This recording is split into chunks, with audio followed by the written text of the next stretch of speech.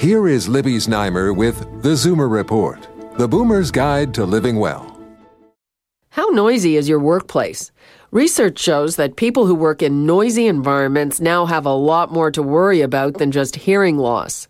A study out of the University of British Columbia has found that employees who endure chronic exposure to noise on the job are more than 2 times likelier to suffer serious heart disease and high blood pressure than those in quieter occupations.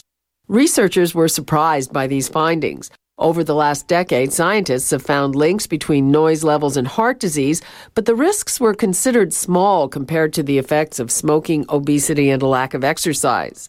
This work suggests the problem is more serious and that male smokers under the age of 50 are most vulnerable.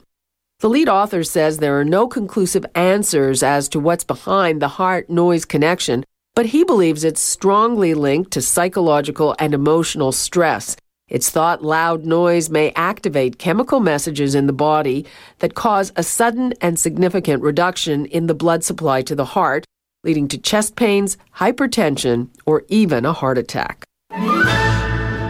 With your tips for living well, I'm Libby Znaimer with the Zoomer Report.